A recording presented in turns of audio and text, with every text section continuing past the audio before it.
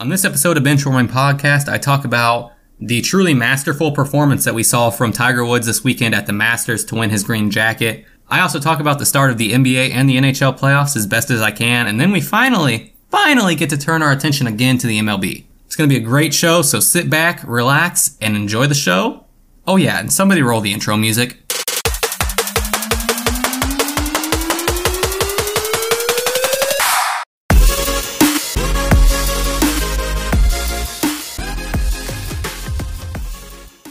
Welcome back to Benchwarming Podcast. It's been a little bit longer than expected for me to get back on here. I was pretty sick the past week, which was when I was supposed to release last. So that kind of affected me. I had to push back a week, but it ended up really well because I'm coming at to you tonight. I'm recording this Masters Sunday night, and I'm not going to give a little outline as to what the show's going to look like. It was right there before the intro music, so there's no point in me repeating it. So let's just go ahead and dive on into the Masters. And I don't know how to describe the Masters. If you're not a golf fan, if you're just a casual sports fan that needs action and high-scoring things to get you excited and everything, then there's no way that this is going to appeal to you. But what we witnessed over this past weekend, this Masters tournament, was perhaps the greatest comeback story we have seen in sports. I'm talking bigger than the 3-1 deficit in 2016 for the Cubs, bigger than the 3-1 deficit that LeBron faced with the Cavs and the Warriors. It had been 14 years since Tiger Woods put on a green jacket. It had been 11 years since he had won a major title. We haven't seen him compete like this in such a long time at a major event like this, and it was truly astonishing to see him play like this. But I feel like what's missed in all the cut-up of everything that's happened with him winning is just how truly amazing the competition was as a whole. Heading into the second 9, there were 8 golfers all within one stroke. And at one point, 5 golfers tied for the lead. And to see that many it was a mix of young golfers, and then you got the Tiger Woods, these people that grew up watching Tiger win his first Masters and then win back-to-back Masters. What we got to witness were the top golfers in the world go head-to-head and duke it out with someone who we thought at one point would never play golf again after he started having his back problems. A few years ago, he didn't think he would play another round of golf professionally in his life. But here we sit, Masters Sunday, and all of a sudden, he's back on top. He came into Sunday being 2 strokes back. He was in the final group. I mean, it was lining up to be a perfect day for him. We go through the first 9. He's still 2 back, and it's starting to look, okay, what's going on? Maybe he's going to be just short again. Maybe we're not going to see it. And then all of a sudden, hole 12 comes out. We saw 4 of 6 golfers in the last 2 groups. These are the top golfers in the world. Some of the best talent golf has seen in a very long time go out there, and 4 times we saw golfers who, on average, can easily hit 250 yards on a drive, no problem. 4 of 6 golfers found the water on the 12th hole. 4 of 6 golfers got double bogeys, and all of a sudden everything switched on a dime. I watched it all day long, how it just kind of seemed like Tiger would get right there, but then things would break back the other way for Molinari. Tiger would start to get going good, and then all of a sudden someone else would jump up, and it was just like, okay, something's going to have to happen. Something is going to need to break in his favor, and I said the whole day that I thought it was going to be at least 12 under that was going to win the Masters, and sitting there through the end, I was like, it's going to be 12 under at least to win the Masters. 12 under would have gotten you second place, and 13 under is what won it. I wasn't very big into watching golf for the longest time. I watched Masters tournaments over and over again because it's the Masters. I mean, it's the biggest thing that we see in golf, I guess you could say. And to be able to sit back and watch this tournament this year compared to previous tournaments, it was one of the best Masters I have seen. All day yesterday, it was just great golf. We saw 2 golfers, I think, maybe 3 hit a 64, which tied for the course record as lowest score. And then today we see these golfers go out and play fantastically. But in the end, what we saw was what we're used to seeing in the early 2000s.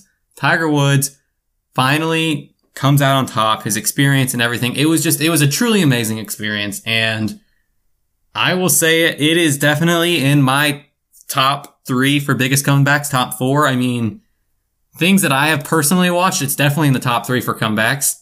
And honestly, it's probably number 2, and it would be number 1 if I wasn't a Cubs fan, but because I'm a Cubs fan, that is number 1. Tiger comes in at number 2, and LeBron comes in at number 3 for the top 3 comebacks that we've seen, especially in this generation. That is all just in this generation, too. Like, even more specifically, that's all within the past decade. Forget generation, forget all time. In the past decade, we have seen 3 of the biggest and most unbelievable, personally, comebacks that we have seen in sports. And I think that's what makes this tournament so special this year, is that 14 years between Green Jackets, 11 years between major wins. This guy comes in. No one really expected him to actually be there. He said that he finally felt healthy enough and that he felt like he could compete for a major championship. And he played well Thursday and Friday. He played well going into Saturday, but it looked like he was just going to be just short, especially after the first 9. But then the second 9, it's like, everything aligned for him. Everything aligned perfectly, and all he had to do was go out there and play Tiger Woods golf like we have seen so many times in the past that has gotten him a win, and that's what he did. I can sit here and talk about it all day, but if you guys aren't golf fans, you're not going to get it. If you didn't watch the Masters, if you don't know what Tiger Woods meant for the world of golf and the world of sports in general for so long in the 2000s, then you're not really going to get what makes this so amazing. You're not going to get why I feel like this is one of the best stories that we're going to have this year in sports. We can see a lot of things. We can see, some outstanding things. I still think that when the end of this year comes, when the end of 2019 hits, unless there is a 3-0 series comeback in some sport for a title, or there is, a 60 touchdown season in the NFL or something just absolutely never seen, never heard of, this will be at the top of it. And that's really all I have to say to it. Huge congratulations. Huge shout out to Tiger. You deserved it, man, and hopefully we get to see you continue to grow and continue to go out there. There's a lot of talk about him still getting a chance to surpass Jack Nicklaus's major title wins. He's still, I believe, 4 back now to compete and take over that title. It's a lot to say. We'll see how he's doing health-wise after this weekend. I think it's a little premature to say that he can still jump up and take over that, but you never know, especially when you look at this tournament and you look at how well he played. If he strings some things along, watch out for him at Pebble Beach. He's won there before. He's won by double-digit strokes there before. So it's going to be really interesting to see. Like I said, big shout-out to Tiger Woods. Congrats on the green jacket. Congrats to everyone that played at the Masters. It was just a great tournament this year all around, like I said. Especially Saturday. If you didn't watch the final round and watch all of that, Saturday was just a fantastic day. There were so many low scores. And like I said, at least 2 people that I remember were at 64, which is the course record. They tied the course record for scores. But all in all, great tournament. Let's go ahead and turn our attention to the rest of the sports world. We saw the start of the NHL playoffs this week. We saw the start of the NBA playoffs as well. I don't really follow the NBA very much just because, I'll admit it, I'm not a very big NBA fan. I don't think that it's very good basketball sometimes. Let's go ahead and take a look here at how the NHL playoffs have started so far. As of right now, through 2 games, Washington's leading the Hurricanes. Through 2 games, Nashville and the Stars are tied 1 game apiece. 1 game apiece for Colorado and Calgary. That game last night went into overtime. That would have been Saturday. I don't know when this is going to get posted, so who knows what we're looking at this year. So who knows what we're looking at right now when you guys are listening to this. And then finally, also, we see Boston and Toronto tied at 1 game apiece. On to the next set of games. I'm kind of doing this based on when they play. Those are the 4 sets of games that are typically together. And then the other 4 sets of games that we see together, we see heading into tonight, we see San Jose and the Knights tied at 1 game apiece. Game 3's tonight. We'll see who takes the lead there.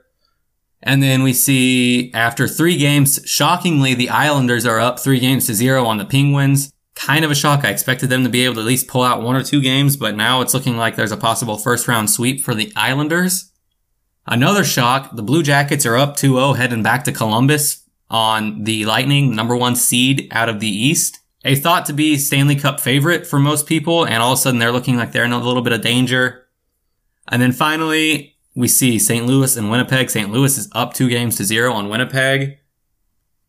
I'll admit I've not followed hockey as much as I would have liked to this year. Just things have been kind of crazy over the past several months, so I kind of fell back. But, like I said, it kind of seemed like coming into this, it was more of a who's going to meet Tampa Bay in the finals. It wasn't really is someone going to be able to beat Tampa Bay and head to the finals? But now we sit back and we kind of look at it as, well, are we going to see Tampa Bay in the finals? Is Tampa Bay going to be able to make it out of the first round? I think that they need to win tonight. And if they lose tonight, it's going to be a tough road. Like I said, 3-0 comeback is probably not going to happen if you lose tonight. So I think it all starts tonight. If you can win tonight and at least send it back to another game in Tampa Bay, that'd be huge. As for favorites, I mean, Calgary kind of seemed like a favorite coming out of the West Division. Right there behind them was Nashville. Those were the 1 and 2 seeds. I don't think that anyone really expected Calgary to be tied with Colorado after 2 games, but here we sit. I still think that Nashville might be one of the better teams. I don't think that they're going to make it out of the West Division this year. I think that more than less likely we are going to see the winner of this St. Louis-Winnipeg series facing someone for the finals. I think that those 2 teams are really dangerous right now. And right now it's looking like St. Louis is really the dangerous team. I mean, they were bad on the start of the season. They came out and played really well towards the end of the season and just started that train a little bit too late to really end up at the top of the division to avoid kind of this 4-5 game that they have. So we'll see who comes out of that division. We'll see who comes out of the East Division as well, because, I mean, I really thought it was, like I said, just like everyone else was thinking, I thought it was going to be who's going to be playing Tampa Bay for the championship? Who's going to be playing Tampa Bay for the Stanley Cup? Here we sit 2 games in, and now all of a sudden Tampa Bay looks, in peril. They look in trouble. And one team that I'm really surprised and shocked about is how well the Islanders are playing right now in the playoffs. So I think that if we don't see something turn around for Tampa Bay, I wouldn't be surprised to see the Islanders make a surge and be playing for the Stanley Cup here in a couple weeks. But like I said, I didn't really follow the NHL around as much as I would have liked to this year. Things got a little crazy over the past weeks, and I kind of lost it over the last bit of time. As for the NBA, we see Golden State and the Clippers playing each other. Golden State won last night, so they're in the 1-0 lead. We see Denver, San Antonio. San Antonio with a surprising win last night. We also see, who else do we see out of the Western Conference? We see Portland and OKC. And then we also see Houston and the Jazz. That's for the Western Conference. For the Eastern Conference, we see Brooklyn and Philadelphia in a series right now. Surprisingly, the Nets went out and won last night. Then we also see Orlando and Toronto. And then headed over to our last 2 matchups, we see Milwaukee, Detroit, and Boston, Indiana. I'm going to be honest. The reason why I don't follow the NBA is because I just don't feel like there's a whole lot of competition in it right now. I feel like everyone's chasing the Warriors. This year very well could be the year that kind of changes my opinion on that. If we see the Warriors kind of falter, I think that it's a possibility. We've seen it on and off throughout the season. While I don't follow every game, I do follow the news. I do follow the highlights and the stats just to kind of see what we're looking at. I don't really watch any games. And surprisingly, Golden State has not played very well, especially when DeMarcus Cousins is out there on the floor. They play significantly worse. This could be the year that we see a team who's had Golden State as their roadblock, their bump in the road that they can never seem to get over. They always seem to get stopped. Whether that's Portland or that's Houston coming out of the Western Conference, or it's some team coming out of the Eastern Conference now that LeBron's not there. I don't know if it's going to happen. I'm going to have to follow along to see what goes on, but this very well could be the year that we see something finally happen in the favor of those teams. As of right now, it's setting up for the winner of the Houston series to play Golden State in the second round, which would mean we could possibly see Houston Golden State, which was the Western Conference Finals last year, in the second round of the playoffs. And that would be a huge test for them, and it would probably take a lot out of Curry and the Warriors. So looking ahead to the higher 2 seeds that would potentially see them in the championship round, the Western Conference Finals, would be either Portland or the Nuggets. Again, Portland, past 2 years, has seen Golden State in the second round and has just failed to get over that hump. If Golden State is pushed to their limits over these first couple of rounds, like I think they have the potential to be, could be in a big favor for whoever sees them in the Western Conference Finals. And if it's not, it could be an even bigger favor to see who they match up with in the championship in the NBA Finals, because when you get beat to crap 3 straight rounds and you have to go, I'm taking a step back and I'm looking at it like this. You get beat to crap if you're Golden State for the first, second, and third rounds. Maybe they sweep the Clippers, which is probably what's going to happen. I don't know if Clippers can win a game this year against them. But we know that Patrick Beverley is going to be giving them crap. We know that they're going to get beat hard and they're going to get roughed up and everything because that's just what it's going to take to beat the Warriors over time. So they get beat up pretty bad in that first round. They potentially see Paul and Harden in the second round and get, beat up again there. And then let's not forget that, there's a potential for them to see 3 teams out of that bottom half of the bracket, whether it's the Trailblazers, the Nuggets, or OKC. All 3 of these teams have talent. All 3 of these teams are going to be able to take it wire to wire. So it's going to be interesting to see what happens. And I think if you're Giannis and you're coming out of the East and it's looking more and more likely that it's probably going to be the Bucks, and personally I think it's going to be the Bucks or the Celtics coming out of this division. After what we saw out of the 76ers last night, I'm not impressed. I still think that they need one missing piece, whether that's someone to just come in and say, hey, quit messing around, let's play basketball. Joel Embiid was sitting on the stinking bench looking at someone's cell phone. You can't have that if you're going to be winning a title, and it's just that simple. But I'm not going to sit here and talk about the NBA a whole lot just because as of right now, I don't know what's going to happen. I can't sit back and predict what's going to happen, just like I can't sit back and predict what's going to happen in the Stanley Cup playoffs. However, if we finally see the fall of this Golden State team before they get to the finals, we finally see the end of this streak of finals runs, then maybe I start watching. Maybe I'm back on the hook because all of a sudden we start to see these other teams actually come up and have a chance.